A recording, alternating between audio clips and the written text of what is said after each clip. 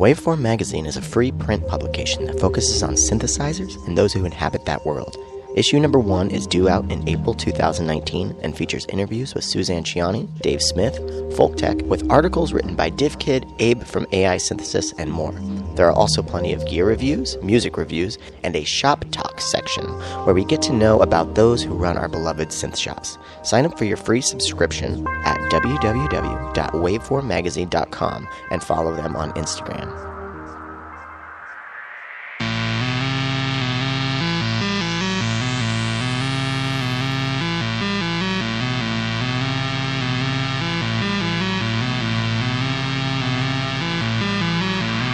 Pod Mod Bods, episode 45.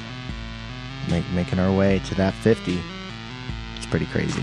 When I started this show, I was thinking, I don't know how enthusiastic I will be about it, throughout the time. I don't know if I'll be able to keep it up because I'd never done this before. And so I kind of told myself, I want to at least make it to 50. And if I make it to 50 and then I stop, I will feel, I'll feel okay about that. But I haven't lost any enthusiasm about it.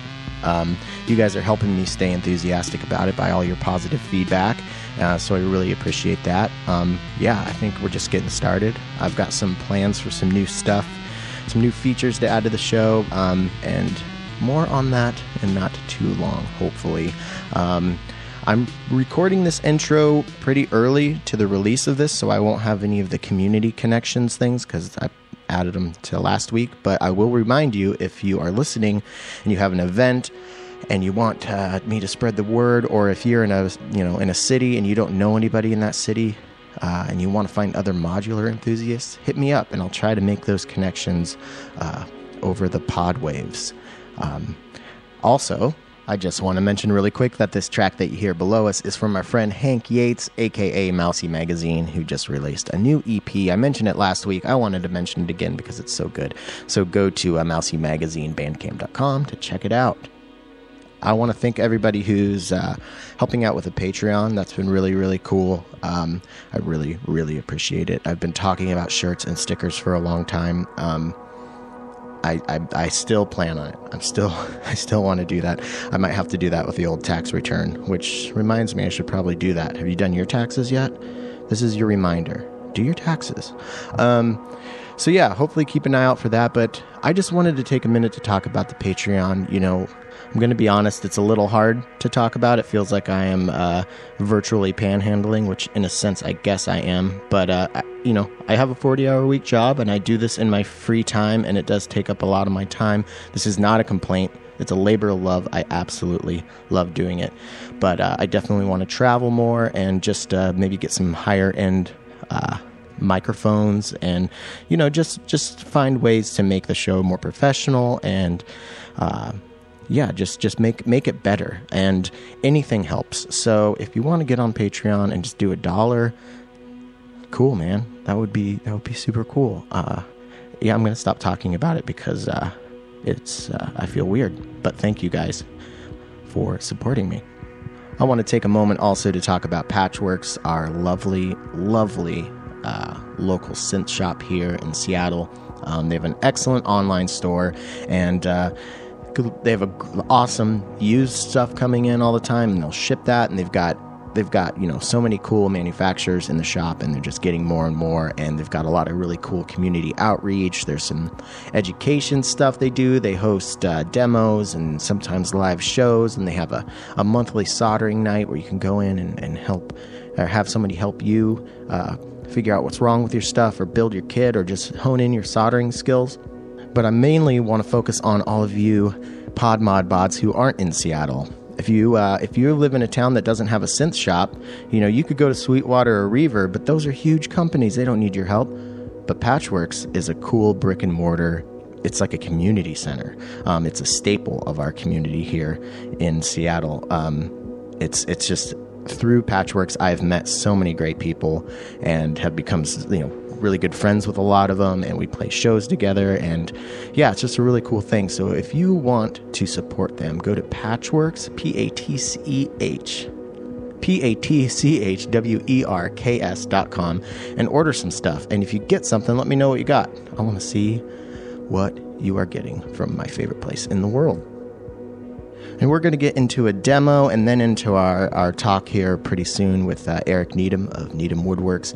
But first, I just want to share that I think I'm done with my first real modular album. I've released some stuff that were just kind of like little patches, but this thing is, I feel like an actual album, and I'm hopefully going to be releasing that soon, but I'm having that mastered by Nathan Moody at Obsidian Sounds. So I'm just really excited to share that with you, and if you guys have a project that you need mastered, or if you want some mix notes or even mixing done on your album, go over to obsidiansound.net and get a hold of Nathan. He's the guy. He's the dude of this industry right now, as far as the electronic, experimental, ambient world goes. A lot of our past guests have had their stuff mastered by him, and it's just really, really high quality. Yeah, it's a dark art, and Nathan is a high wizard. Is that a thing? A high wizard? Anyways, mention that you heard about him on the show, and you can get a discount.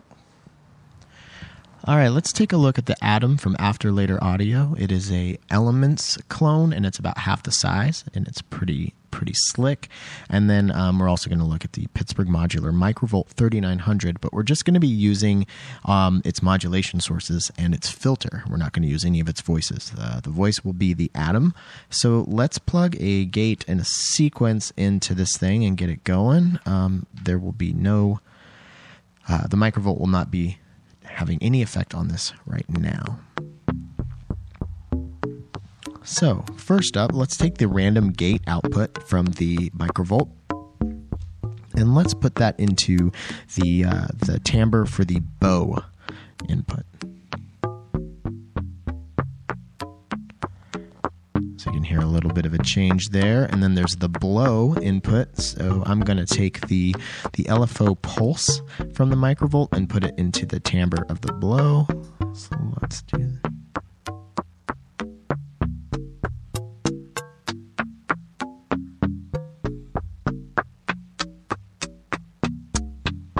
And then there's the strike input, and I'm going to take the LFO ramp from the Microvolt and put it into the timbre input for that. So there we go. We have a little bit more character. Now, this is where it's going to get a little bit more fun. Let's mess with the damp. I've got, let's see, put the function generator output from the Microvolt into that, and then we'll put it on cycle, and we'll do a nice kind of slow cycle. So let's bring that up into the mix.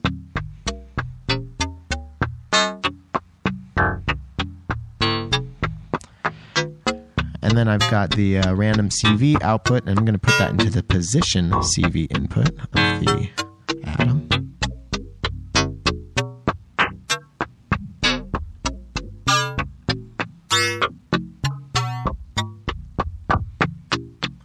And then there's the space, which is kind of like it's a reverb, actually, that's built into the Atom, which is pretty cool. And I'm going to take the envelope from the Microvolt, which I'm triggering from the shuffling clock multiplier by 4MS.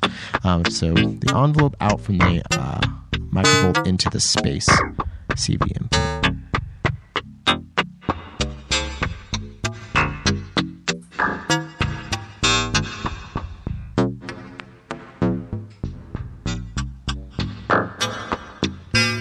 So there you go. That is all the modulation sources from the Microvolt being used to shape the sound from the Atom. Now, just for fun, the Atom has got a left and right output. So let's put one of those through the filter from the Microvolt, and then we'll trigger the frequency from that with a maths.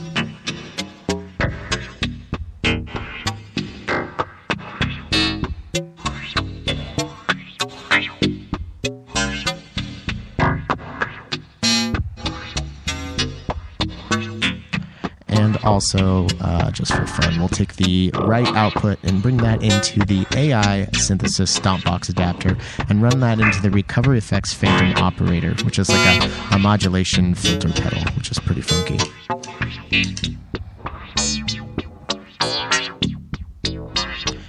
The Phantom Operator has a modulation mode or self-oscillating mode. So let's click that on.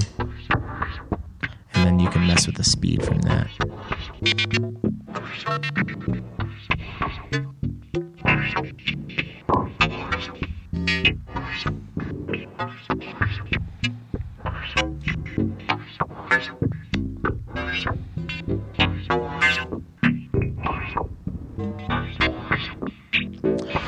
So yeah, a nice fun little patch for you.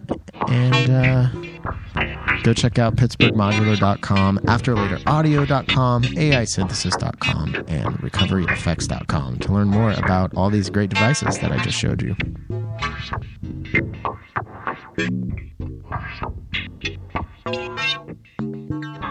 Thanks for joining me. I've been really excited to talk to you because I feel like you're going to be a pretty unique guest as far as who I've had on the show in the past. So yeah, I'm honored. I mean, I'm looking at the past guests and definitely adding something different. And I'm thinking to myself, it's like, wow, these are all about an hour and a half long. Like, how much woodworking can we possibly talk about? I usually do like a 15-minute intro, and but yeah, I mean, you'll be surprised. It'll be over before you know it. It even goes fast for me, and from my experience, most people are, oh wow, that's it.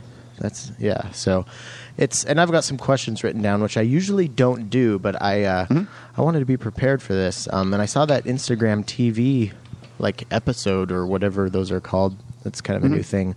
That was made on your shop today. That was super cool. How did that come about? Well,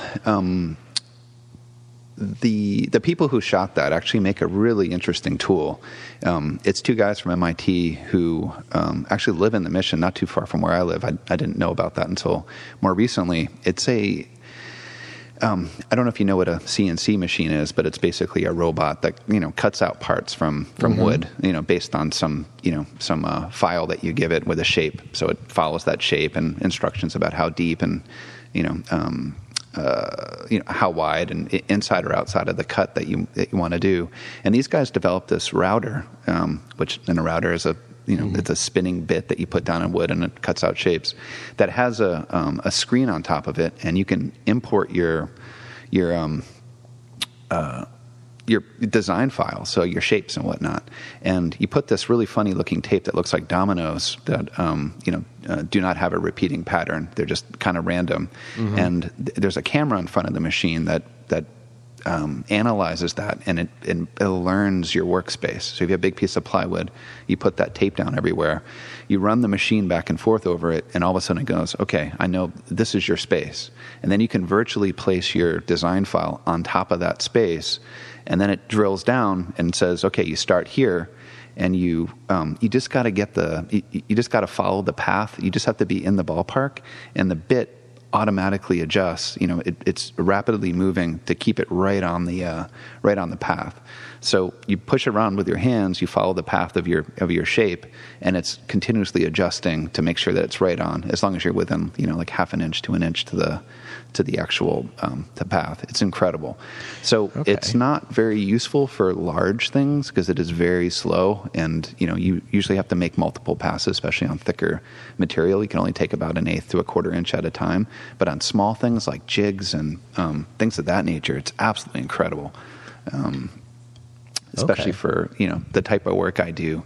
There's a lot of customization. Everything is custom. So if I have I kind of have a general design file, and I can make little adjustments with that. I can knock out a jig, and I can make, like the openings for the power plates on the back of my cases and whatnot. It just really speeds things along.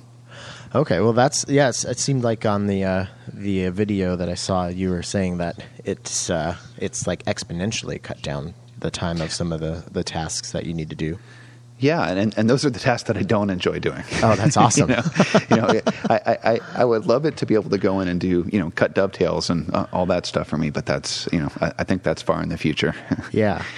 Cool. Well, I feel like, I want to take a few steps back really quick. And, sure. I mean, I will have set this up in the intro. So you're a woodworker and you focus on modular cases, and I'm curious, what came first, music or woodworking? And when did music. those? Yeah, okay. Absolutely music. I mean, I think, I spent a lot of time with my grandfather, and, he did a lot of cabinet making.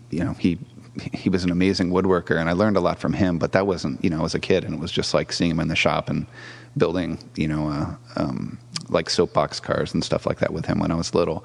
But, I've been a musician since I was a kid, saxophone and later bass. And, my entire life was focused on being a bass player, all the way up through college and failing out of school plenty of times because, staying at those gigs too late and wasn't able to make morning classes.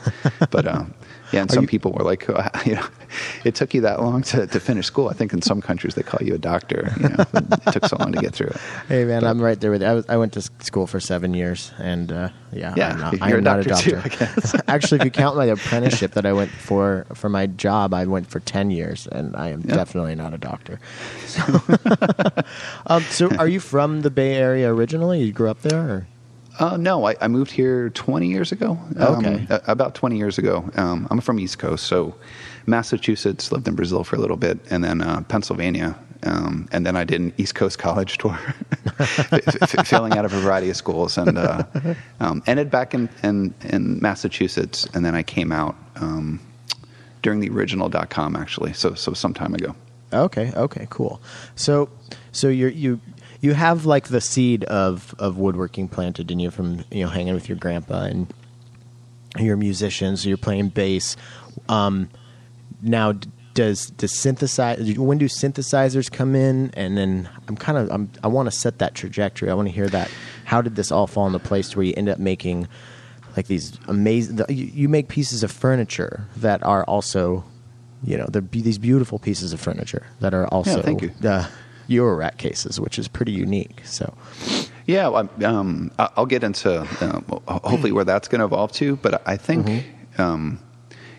Being a bass player, I was also a recording nerd. Like I really, really loved recording myself and bands. Starting out with the little, the Tascam, 4-track portable recorders, which at the time, they had these sizzly kind of crappy preamps and the tape compression, which wasn't so desirable. Now it's like making this comeback. Everybody wants that sound. Yeah, like that Tobacco Black Moth Super Rainbow, like squashed. Yeah, I like that stuff. No, it's super cool. Yeah. But it was fun, and I was building pedals, like I was getting pedal kits and making my own printed circuit boards at home and whatnot. I got into that, and then I think were you doing like were you doing like the acid etching stuff? Yeah, and then a little later, I had this kind of vacuum press that had the light inside of it, so I could do my etching off of that. But it still went into acid. And then had a little Dremel tool, and you get all that toxic dust all over you and burns your hands and your eyes and whatnot. Sorry I derailed you there, but that's just that's always fascinated me. Like, because I've done the kits and stuff, but I don't go. There's always one step further. That's like I'm not going to do that. So for me, it's like SMD and making my own circuit boards. Like I'll make a kit. But some people look at me and they're like, "Why would you do that?" So I feel like I'm like step 2. You went all the way in. Yeah, but the SMDs are after my time for sure. Everything was through hole. Like this SMDs are a different universe. I don't have the iron for that or anything. Yeah, it's a different unit. It's weird. But you're asking about Sorry, synths. Yeah. Go ahead. So a lot of bass playing later, and then I started getting into weirder stuff, more experimental things, and I was mangling my sound through pedals and effects, and I don't know what it's called. I should have thought this out before I came on it, but I think it was called like Frac Rack. It was like a different format. Yeah. And you bought those kits, and I made my. Those got a little more complicated. I had less success making those, but I got through. And my whole point of that, it wasn't so much to make. It wasn't really about getting oscillators and generating sound. It was more mangling the sounds that I produced myself. Yeah, the processing side of it. Mm-hmm. And then back into recording, and then other folks were bringing stuff in, and I was exposed to a Doepfer. And forgive me if I'm not pronouncing it right, but it was just this incredible little, box that all looked the same. It was this, perfect little kit. And I started doing mangling through that, and that was just a complete blast. So I used my looper, was able to put it back into my DAW, and do a lot of recording, a lot of fun stuff with that. That was a blast. Okay. Yeah, I'm a very similar, well, not super similar, but definitely got to modular via guitar pedals, and it seems like it's pretty common that you'll find people are like, I was playing the pedals more than I was playing the guitar, and then it just a natural jump into doing modular stuff. So eventually you get into Eurorack, and then is that when you where is the woodworking coming into? Yeah, like, where is that sure. in this kind of timeline? Have you started doing anything with that yet?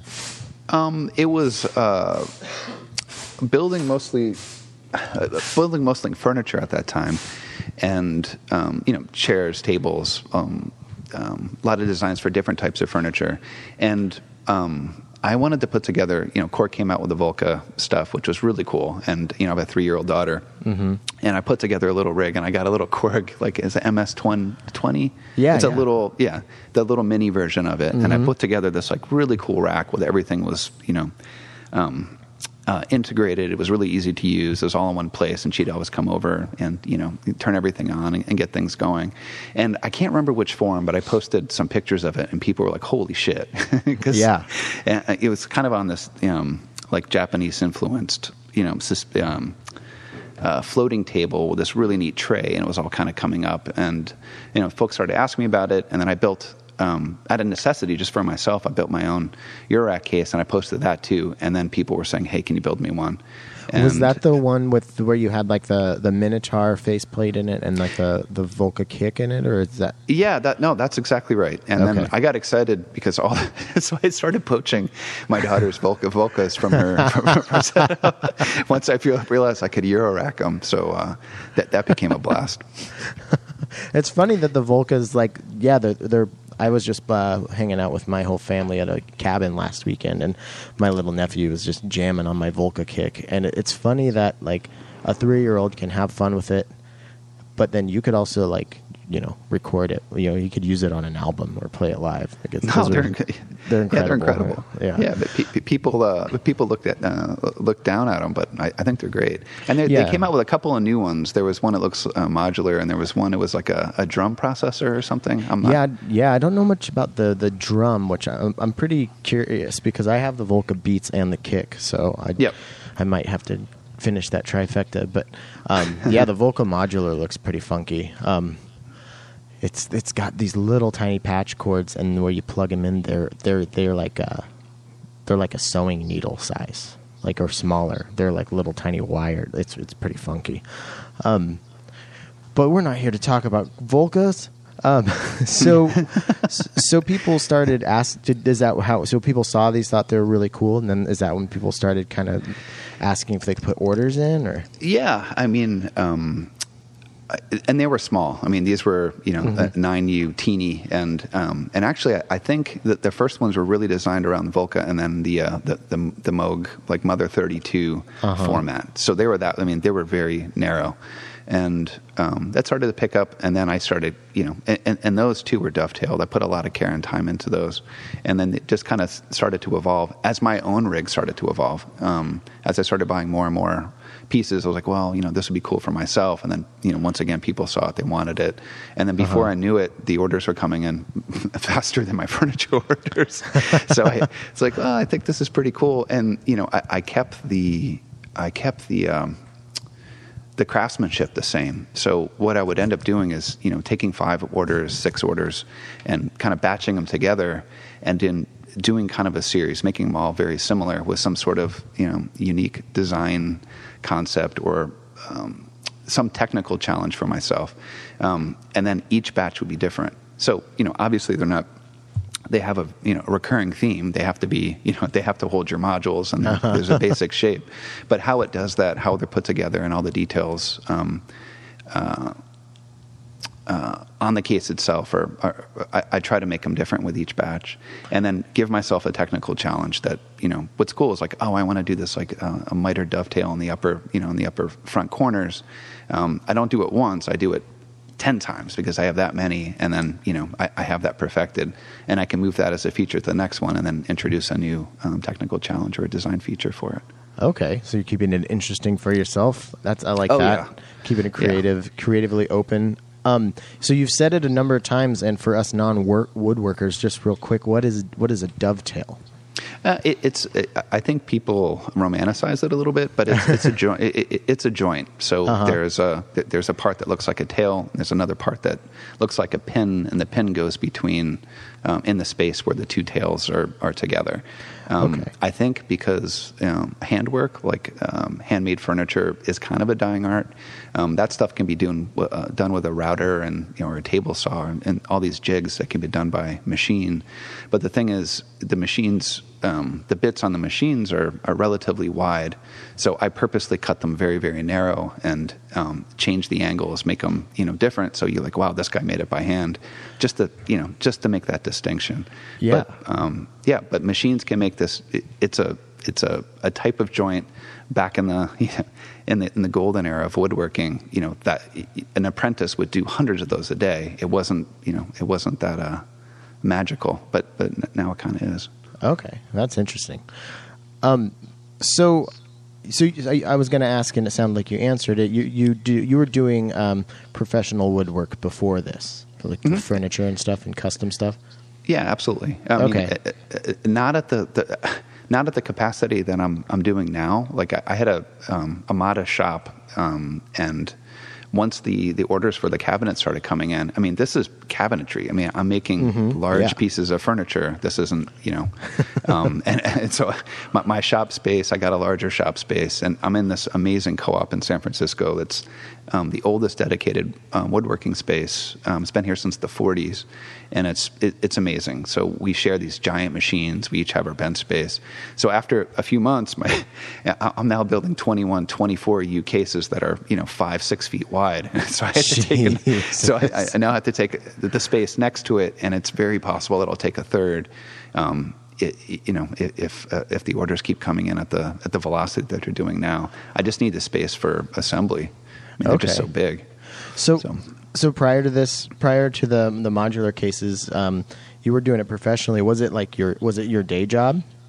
No, that was a blend. So at that point, it was definitely a significant source of income at a certain point. But I am a software engineer too, so I would be moonlighting as I was coding at night and building during the day, and now I'm just building. So, so because of the resurgence of the popularity of modular synthesis, and that kind of made you a full-time professional woodworker. Yes, that's just because insane. of the volume. Yeah, that and not only that, but someone doing original, old school handcraft work, which is completely dying with such a modern technological thing. I think it's pretty cool. Well, so it's funny. It is a weird dichotomy in that way, in that it's it is a modern technology, and woodworking is a little bit more old-fashioned. However, there is definitely the same spirit of just like the artisanal. That's maybe not the right word, but kind of just like the like an enthusiast and appreciator of fine things. And I feel like I'm so poorly wording this. I'm really trying to. I felt like I had a really good point here. But it's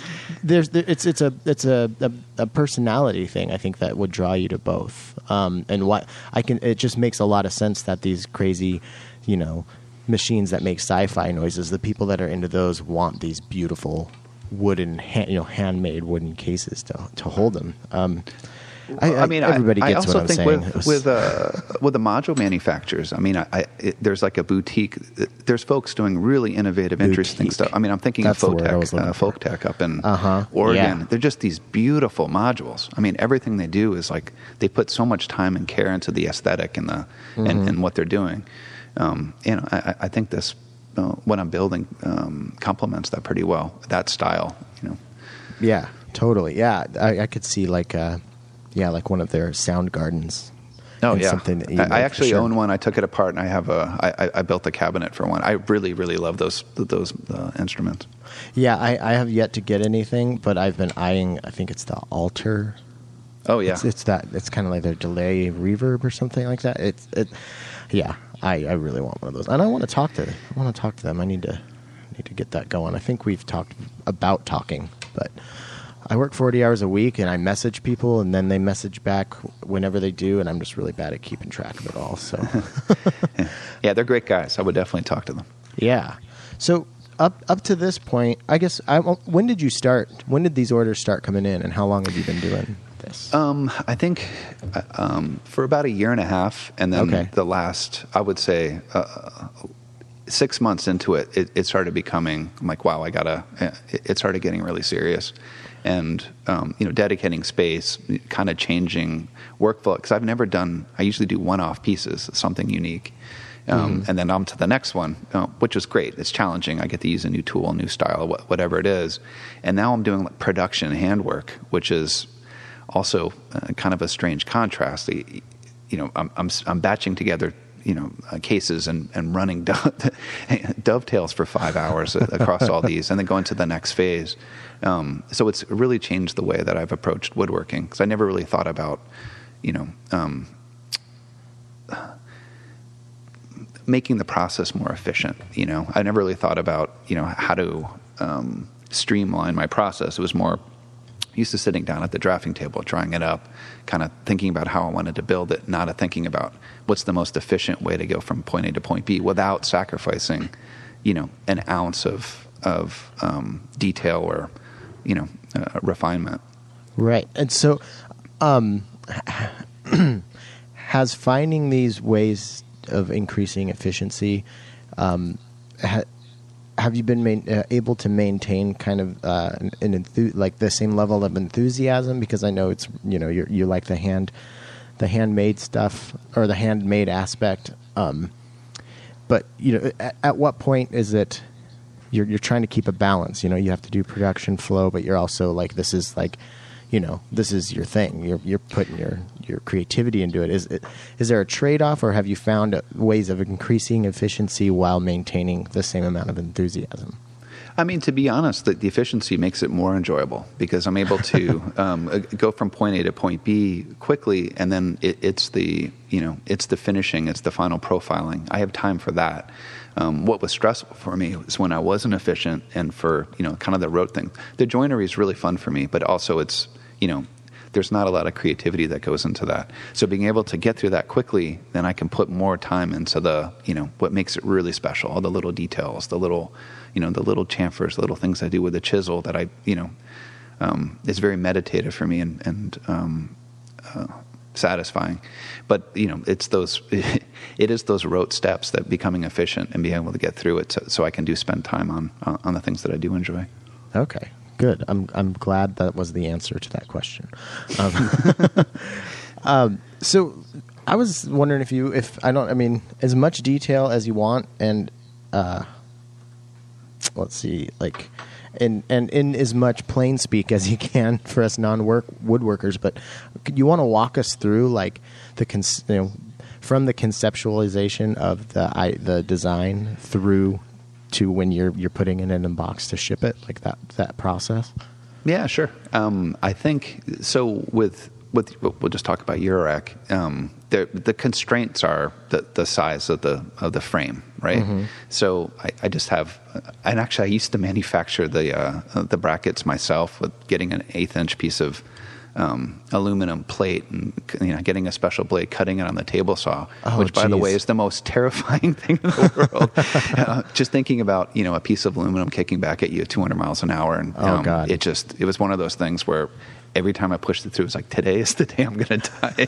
Absolutely terrifying. And then bring it to the drill press, countersinking it, drilling the holes, and that was a nightmare. I have them manufactured now. But back to the question. So grabbing those brackets and just kind of putting on the drafting table, putting my arcs and kind of drawing around that and getting a basic idea of what I want to do. And from that design, I kind of cut it out. I put it on a piece of plywood. I make a template out of it. I smooth it with a spoke shave and my rasps. Things to kind of smooth the edges. Mm-hmm. And then the fun part for me starts at that point. And then I get to go to the lumber mill and just pick through stacks of wood, looking for the ones I really like. If they're straight, the grain does something interesting, or moves a way I really like, or the coloring. And how much heartwood versus how much sapwood, the light versus dark, and just going. And I spent hours at the mill before I start a batch, and that's because from there, if you don't have good wood, your end product's going to look like crap. So taking the time up front to really be choosy on your wood makes a big difference for the end product. But I pick up these boards that are hairy and nasty, and they're dirty, and big chunks of them are filled with knots and whatnot. But being able to I take a little plane, I scrape, kind of see what's underneath it, and kind of seeing what the beauty that's underneath that. But then taking those boards back and starting the milling process, that's when taking something really ugly and turning it into this beautiful square board, so you can kind of see what's underneath. And then from there, I kind of lay out my wood, kind of see what would. They're usually not wide enough to cover the depth of a case, so I kind of line them up, see what looks good together. Or if they're really thick, I can cut it down the middle, and you kind of open it like a book.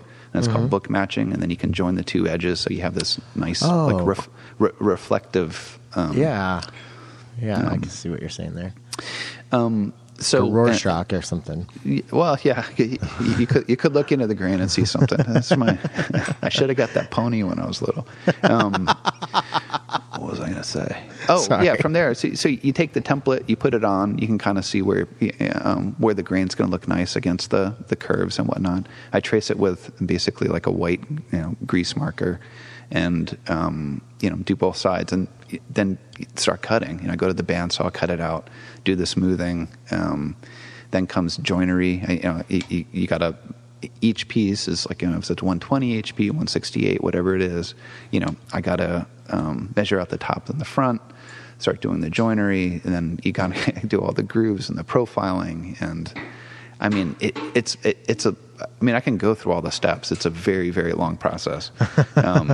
And then, dealing with the backs. And for my 12Us, that's kind of a special size and profile for me. I just don't think they look attractive with flat backs. So I went through this, and the other ones do. For some reason, at 12U, it sounds totally nerdy, but I do this a vacuum form back to them, where I take very thin slices of wood and I glue them together. So there's a thin slice of wood, I put glue, another one, and kind of make a sandwich out of these alternating glue veneer pieces. Then I put it into this. I have a form that's the shape of the back that I want it to be.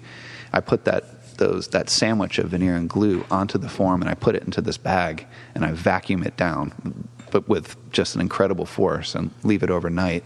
And when you take it out, the glue is dried, and it's in the shape of the form that it was sitting on top. Okay. And that's the curve of the back that I want. And so from there, I trace on the back, and that's the curved back of my 12U cases. So yeah, it adds an incredible amount of time, but I just think the end result is incredible. The 12Us for me with a flat back, they just don't look good.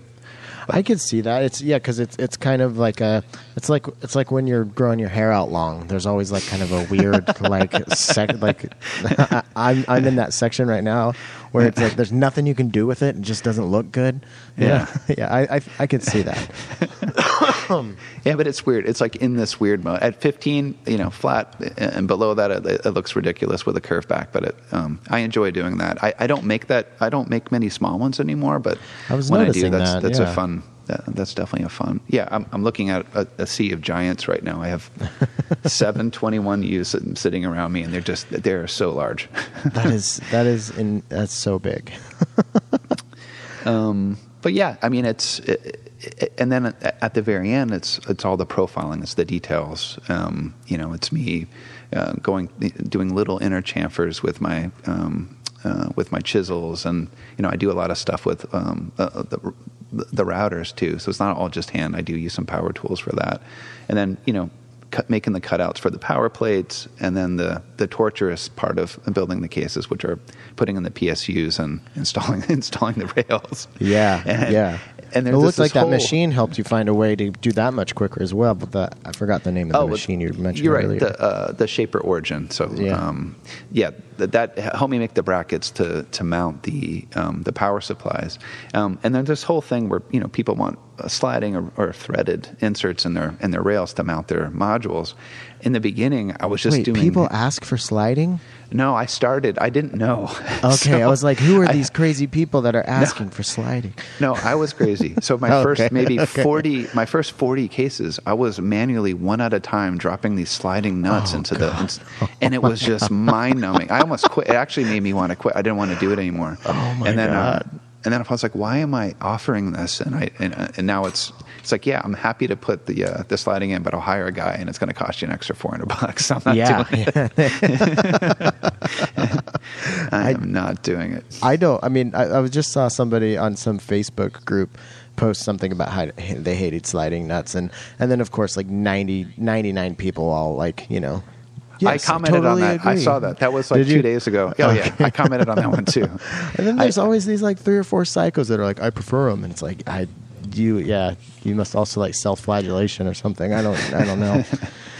Yeah. I had started designing a solenoid, one of these little vibrating things with like a canister that fed down into like a little ramp that went into the end of that's how desperate I was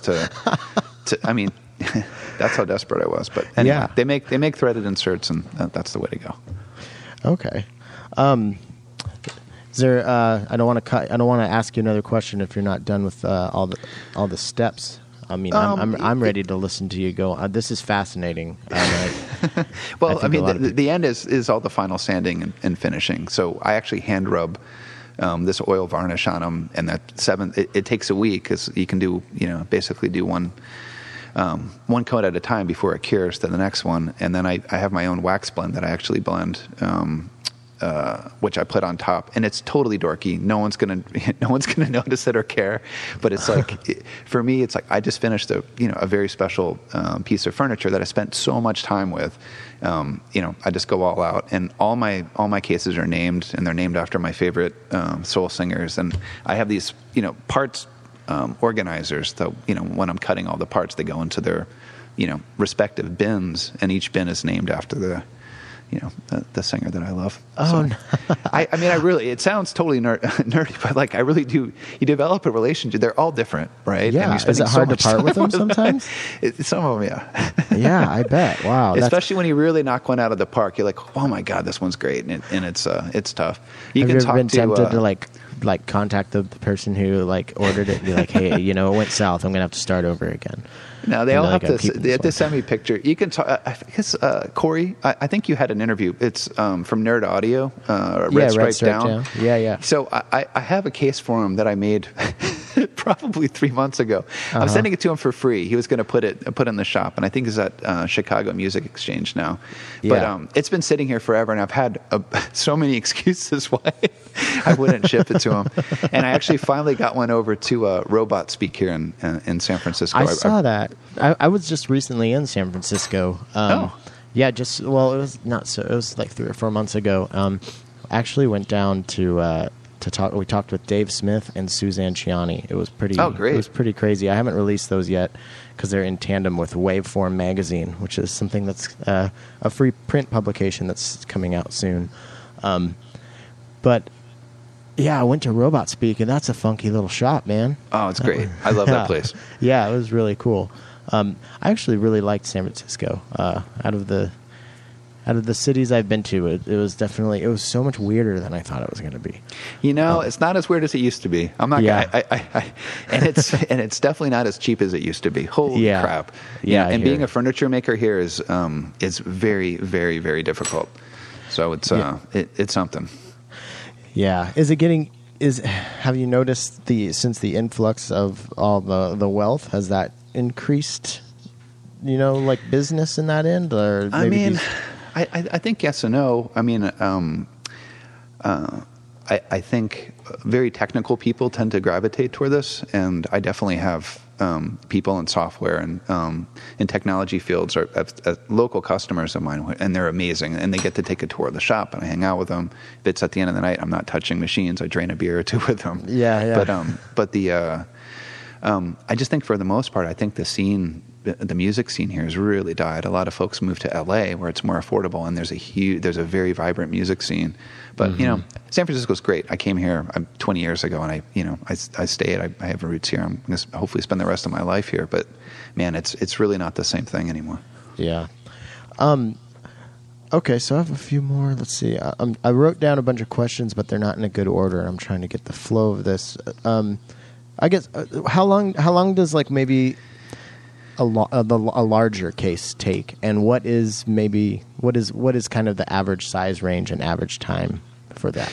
Well, that's all kind of changed pretty rapidly. After I made my first 21U, that's all I'm selling now. Okay. I usually do batches of 5 to 8 is a very large batch for me, and it takes a couple of months. Okay. So you're building multiple at one time. Oh yeah, and then that's actually the only way that it can be profitable for me. Because if I'm taking one from taking 2 months on one and it's. If you add, once you get over 8, then it's like it's not efficient anymore because I have to set up the machine. So I make my cuts, and if I can just do them all in one at a time in rapid succession, I just save myself a ton of time. I don't have to set that machine up again. Okay. So I make my cuts. So all of a sudden I traced all my patterns to go to the band, so I cut them all out, and that's one of the efficiencies. But then I find, so it's only adding 10% to the time for each one that I add on top. Wait, so I say that again? Sure. So if I make one case, let's say a case takes me an hour, just random number. I add another one too. It's only going to add another 10 minutes or so to it. I see. Okay. So I didn't just double my time. I just added a little bit more. But when I get to like 8, there's a number where it just starts getting cumbersome, and then I have parts all over the place, and I have to clean every day because my place is covered with sawdust. It's destroyed, and that just becomes overwhelming. Okay, so and I'm curious. Before I'm sorry, I keep interrupting you with more questions after I ask you a question. But so when you're doing, say you're doing 5 at a time, are each step for each one? Are you just kind of focusing? Like, is there a day where we just do this all day, the same procedure on 5 of these different cases, and then do you kind of move in phases, like as a batch? That's exactly right. Yeah, okay. Absolutely. Okay. Yeah. So they all go through they go through phases as a batch. I usually have some sort of goal, but sometimes something happens, or I have a thing called happy accidents. So, this is handmade furniture, and shit happens. As long as I don't snap the side in half or something horrible happens where I have to start from the beginning, I've never had a mistake that didn't turn into something wonderful that became a feature for like the next batch, or even that batch of cases. Like sometimes I'll cut I'll make a rabbit. It's a rabbit, which is kind of like an opening on the side of a board that you can join with another piece. Sometimes I cut that too wide. I'm like, wow, that's an opportunity for me to put another piece, like some sort of embellishment or some sort of trim piece or something. Okay. And even with those, talking about the vacuum. The vacuum form backs for the 12Us, it was so cold here a few weeks ago that it was in the vacuum press and the glue didn't dry. So I came in, the thing was just like opening up. It was all gooey and gross. I would typically just throw that away, but instead I scraped that all off, and I put more and more layers. I ended up this really, really thick back, and then that opened up all these other possibilities. Now I'm going to make them a door. I can put these hinges on them. So all these accidents, all these accidents lead to to something else, as long as it's not a major accident. Yeah, well, I was going to ask earlier, like how often do you have to like throw in the towel on one? Major accidents usually happen up front, very early on. Once the case is together, the strength is incredible. I mean, the joinery I use is really strong, and especially when the base and the background. The accidents I make are usually with like detail stuff or making routing for other pieces to go in, and it's amazing how almost every detail that you see on my case came from a previous accident, something else that I now. It's these happy, and that only happens. So there's so many case manufacturers out there, and there's so many folks who make just wonderful cases. But there's something about it, and most of them are machine made. So if I have this design and I have a huge robotic CNC machine that cuts out parts, there are no happy accidents there. You made you designed it. It punches out all the parts, and you screw it together, and you ship it. There's no room for mistake. I think mistakes are amazing. Like, it's such a great opportunity to see what happened, be creative and, and improve on it. Well, that's a huge part of the music production world, and especially in patching. Like, how many times have you, patch something wrong, and then that actually is kind of cool, and exactly, and mixing. That's exactly right. So yeah, it's. I feel like that's those happy mistakes, like, over time equal art wisdom or something. No, absolutely. And think about it. You're patching. Something starts going like horribly wrong. Like, you're getting this squelching, something is feeding back or whatnot. But that you fix that problem, or you find another way around it. You discover something completely new. Mm-hmm. And I just think that's handwork. You're playing with something that's somewhat organic, and it's somewhat chaotic, and there's of course it's not completely chaotic because you have some control over it, but in there, allowing accidents to happen, I think a lot of beautiful things can come out. Absolutely. Okay, so you're doing the batch stuff. So you said 8 is when you kind of hit a diminishing returns. Oh yeah, that's too much. Like, right at 8, like I tell people to wait for the next batch. Okay. 8, yeah. Okay, so how you said a batch could take a few months? Takes a couple. In the beginning, I would tell people to take a couple months, but they were taking like 4 months. They were just taking so long because it was all new, and I wanted to put so much detail and like attention and love into each one. It just took forever. And now a lot of those processes, each of these phases are pretty rote for me. I've done them so many times that I don't make any little mistakes, or the improvements that I want to do are kind of later in the stream. So they go much faster, and I can do a batch of 12 U cases, like 5 or 6, in a couple of weeks, 3 weeks, and then it's a week for letting all the finish to dry. But I can do those really quickly. Okay, and how far out are you booked right now? I have another batch that I'm about to start on Monday. I have these wrapped up. The power supplies that I'm waiting for this batch are beyond. And that's the other thing. You're always like, I'm dependent on other people downstream, like, because I don't make power supplies. I wait for them to come to me, and if they're backed up, it's like it puts all my cases on hold. So there are some frustrating parts, the things that are not in my control. But yeah, I'm. Actually, probably not tomorrow, but Monday I'm going to start on the new batch.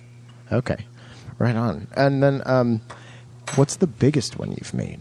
24U, like 6 feet. Yeah, it was like 6 foot plus feet. And these go freight, by the way. I mean, I was going to say, like, what's the shipping on that? Must be like you could buy a whole system for just the shipping, probably. Well, believe it or not, shipping. It was like $400 or something like that, maybe $400 to $500. But it was huge, and and I. In the beginning, I was basically just taking bubble wrap and wrapping around the cases and putting, double boxing them in cardboard boxes, and it looked sloppy, it looked ridiculous. It looks like something you get for like a care package from your grandma on Christmas or something.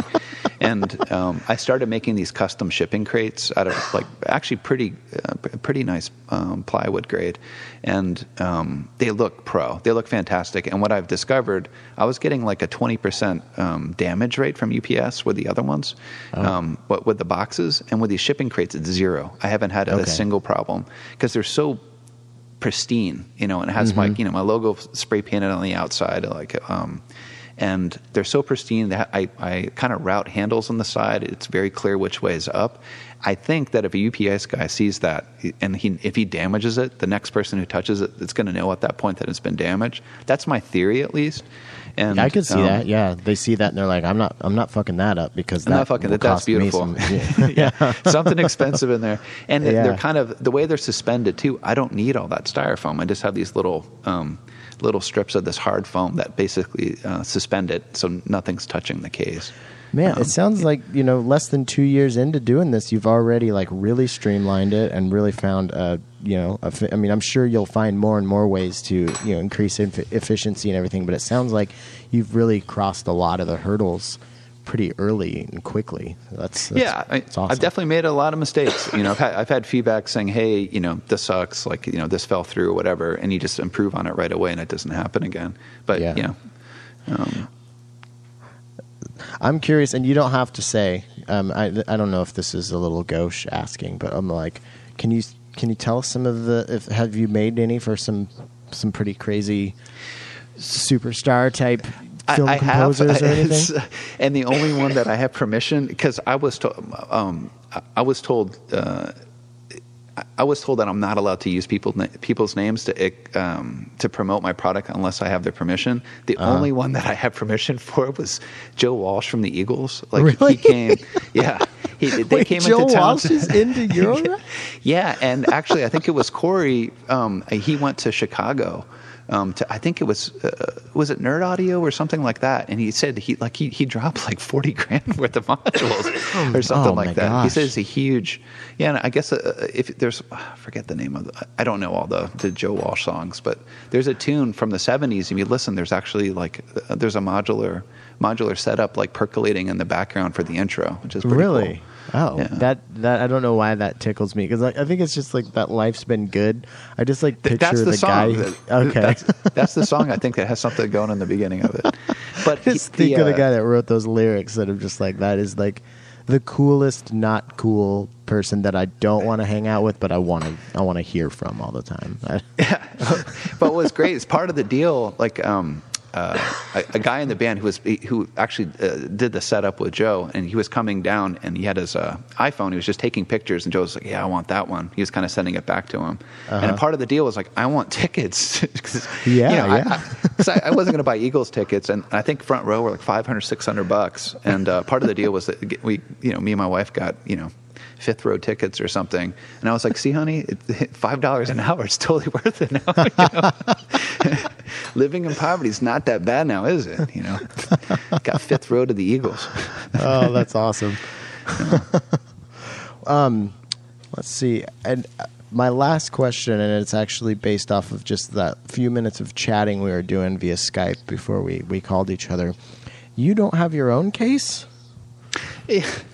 So this is the last two times. The last two times, the first beautiful one that I made for myself. It was, I know it's like a 15U 120, and that's all the modules I had.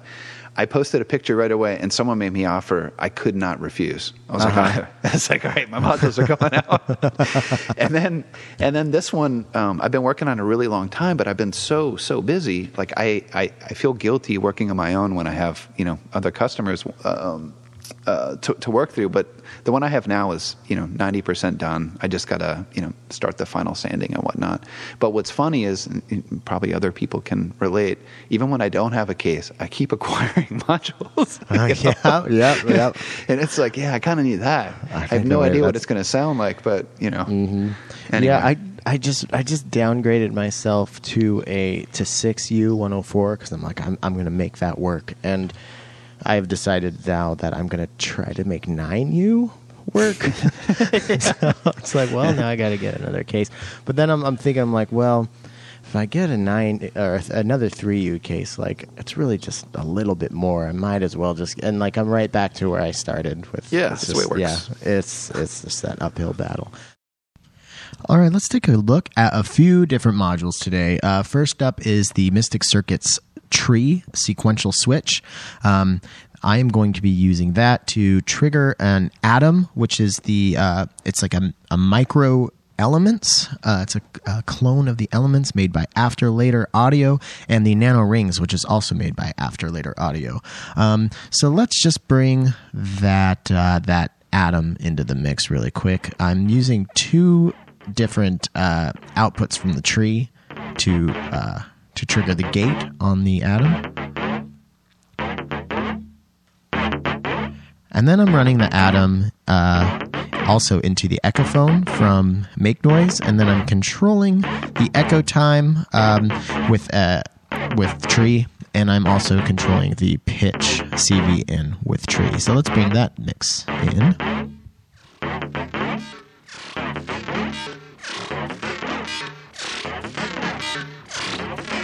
Now let's bring this Rings in.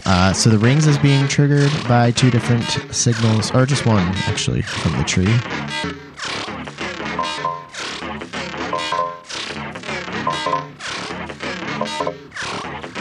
And then I am triggering Maths with one of the outputs from Tree, and then putting the channel 1 from Maths into the bright input for the Rings.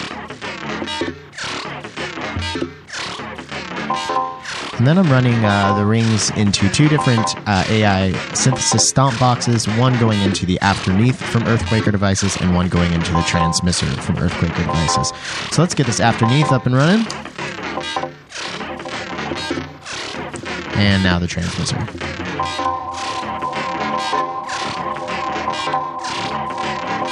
A nice glitchy little weird atmospheric patch for you.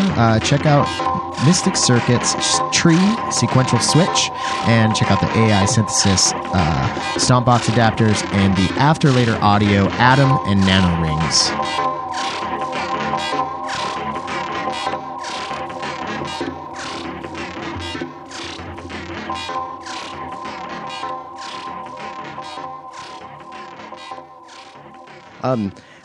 And I think the last thing I have for you, question-wise, or something I'm curious about, is you were mentioning that you were going to start working on a line of smaller stuff. Yeah, I'm going to work on we were talking about the CNC style of cases. I'm coming up with a more inexpensive line of cases they're going to have a bunch of handwork done, but the joinery and the actual cutting are going to be done by a machine, but then they're going to get the fancy hand detail at the end, and they'll be significantly less expensive.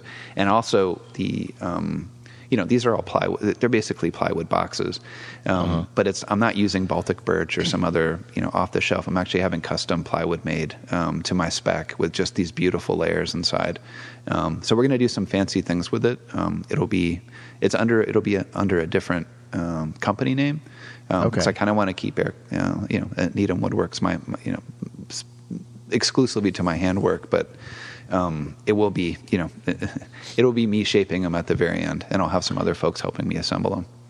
I think that's. I mean, I don't know shit about being owning my own business or being a business person, but it seems like with the growing popularity and the your stuff kind of blowing up, it's not everybody in modular can afford a handmade 21U case. So I think that's a pretty smart move business wise, and just a cool way to be able to like kind of get your work in the hands of just kind of everybody who's part of this world. So I think that's a really smart move, and I think it's a cool move. I'm glad to hear you're doing that. Yeah, I mean, I think folks are going to get the same. I mean, once again, it's not hardwood. It's not completely handmade, but it's going to get all the attention to detail, the finishing parts, all the little, the curves and the chamfers, all that stuff is going to be done, but it's not, the bulk of the work, 90%. It's going to be, I'll be able to put out cases, 5 a week as opposed to, 5 every 2 months. It's going to be significantly faster. I'm gonna put my prediction flag in right now. When those hit the market, the Instagram videos of these little 6U systems out in nature with like a babbling brook behind them or a mountain behind them playing some really nice ambient stuff with like 18 rings modules, you're gonna see a lot of your shit in those, I bet. Yeah, that'd be cool. And I love those videos are definitely addictive. You start flipping through on Instagram, and 2 hours go by. Yeah, and it's like it's one of those things that it's somebody started doing. I think like the first ones I ever noticed were Annie, one of my favorite modular artists. Like seeing their videos, and then they started happening more and more. And the cynic in me wants to like talk shit about it, but I still really like them all. I think it's and I still want to like go out and do that. Like I just bought an inverter for my car so I could plug my modular into my cigarette lighter, just in case I want to film with Mount Rainier in the background or something. So, so stop talking shit, everybody. They're cool. That's funny. Well, do you have anything? Is there anything else that you wanted to shout from the modular mountaintops about what you're doing, or anything in general before we close this down? No, I think talking about the next line is great. I mean, we talked about the time and whatnot, the care that goes into the handmade line, but I'm excited for the next phase, and that'll actually help me come up with more things. It's going to free up so much more time, so I'll be able to do more interesting work. And I'm going into different formats too. The Buchla is actually it's literally on the the drafting table right now. And I don't know if you're familiar with the Modular Attic guys, but they have been just sweethearts to me. Like Logan sending me some boats to get this built out. And of course, he gets a free. Nice. He gets my first free case for free out of it. But he's kind of been my Sherpa in that format. I know nothing about. Of course, I know Buchla, and people who use it, but I don't own any myself. So it's a great way for me to jump into the format. Yeah. I actually just virtually met Logan via John McCoy. Oh, down in Louisiana when we did our live episode. So, very cool. It's cool. Yeah, this like small world. And yeah, are you going to do like a 5U thing or? Yep. Right on. That's after, but I can only do. It's only me. Yeah. I got to knock one out at a time. I'm glad you brought that up because I was going to ask if you're going to venture out into other formats. So you did my job for me, and I know I said we were going to close it down, but I just thought of one more question. Sure. You're doing this all by yourself, or you have an assistant, or are you going to hire people in the future? Or? What's funny, we talked about efficiencies. When I first came to the shop, I was still kind of running in, one at a time mode, and I needed an assistant. I was so far behind. And actually, I got to the point when I talked about the number I could do. I mean, I had like 12 or 13 cases going at the same time, just so that way I could make rent here. And I was still, I had to put in just as much time as I normally do. I hired a guy to help me out. And I had two guys at one point, and it just let's just say it didn't work out. I think the amount that they would need to know to not mess something up is so high that if they knew that, they would be doing something else on their own. Mm-hmm. Yeah. And there were a lot of mistakes made that I'd have to go back and correct that weren't happy accidents. There was a lot of throwaway, start from the beginning type of stuff. So they helped with boxing. They helped with getting cases ready to ship and whatnot. But no, the efficiencies are such that I can do this. It's at a comfortable pace. But I think having the more inexpensive line and having some helpers kind of assembling that would be great. Yeah.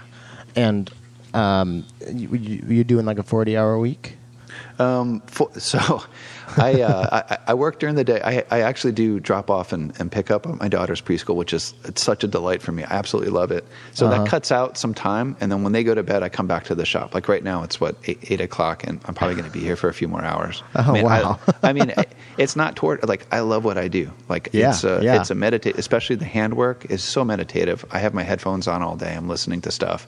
And I'm just, it's a delight until I get to the power supplies and the frames. Then I'm out of my trance. But well, right on. This has been really fascinating. I think this is a really cool way to kind of sidestep the usual, not that the usual topic of conversation. I talk to musicians and module manufacturers and everybody's been, has a unique story, so it hasn't got boring. But this is a cool way to kind of sidestep, but keep it within the realm of what we usually talk about. So, thanks for having me on. Yeah, this was great. Thanks so much. And where can people go to find all your stuff on the? At needhamwoodworks.com. And don't do Needham Woodworking. That's actually a guy who builds kitchens back in Needham, Massachusetts. But and Instagram's a big one too, because you can see my build process and what I'm putting out. But at Needham Woodworks at Instagram, and then needhamwoodworks.com for my personal site. How about that episode, huh, guys? It's so crazy that he was a part-time woodworker selling furniture. He was successful at it, but has also, had a day job. And then through the resurgence of the popularity of modular synthesis, of all things, he becomes a full-time professional woodworker. And who would have thought that Joe Walsh is into modular? I can't thank Eric enough. Please check out his stuff if you want a beautiful, enormous case for your Eurorack. I think that's the place to go. Also, thank you to our sponsors, Patchworks, Pittsburgh Modular, After Later Audio, and AI Synthesis. Don't forget to check out Recovery Effects. There's always some really cool stuff going on there. And keep an eye out. I think there's some cool stuff coming up as well. Until next week.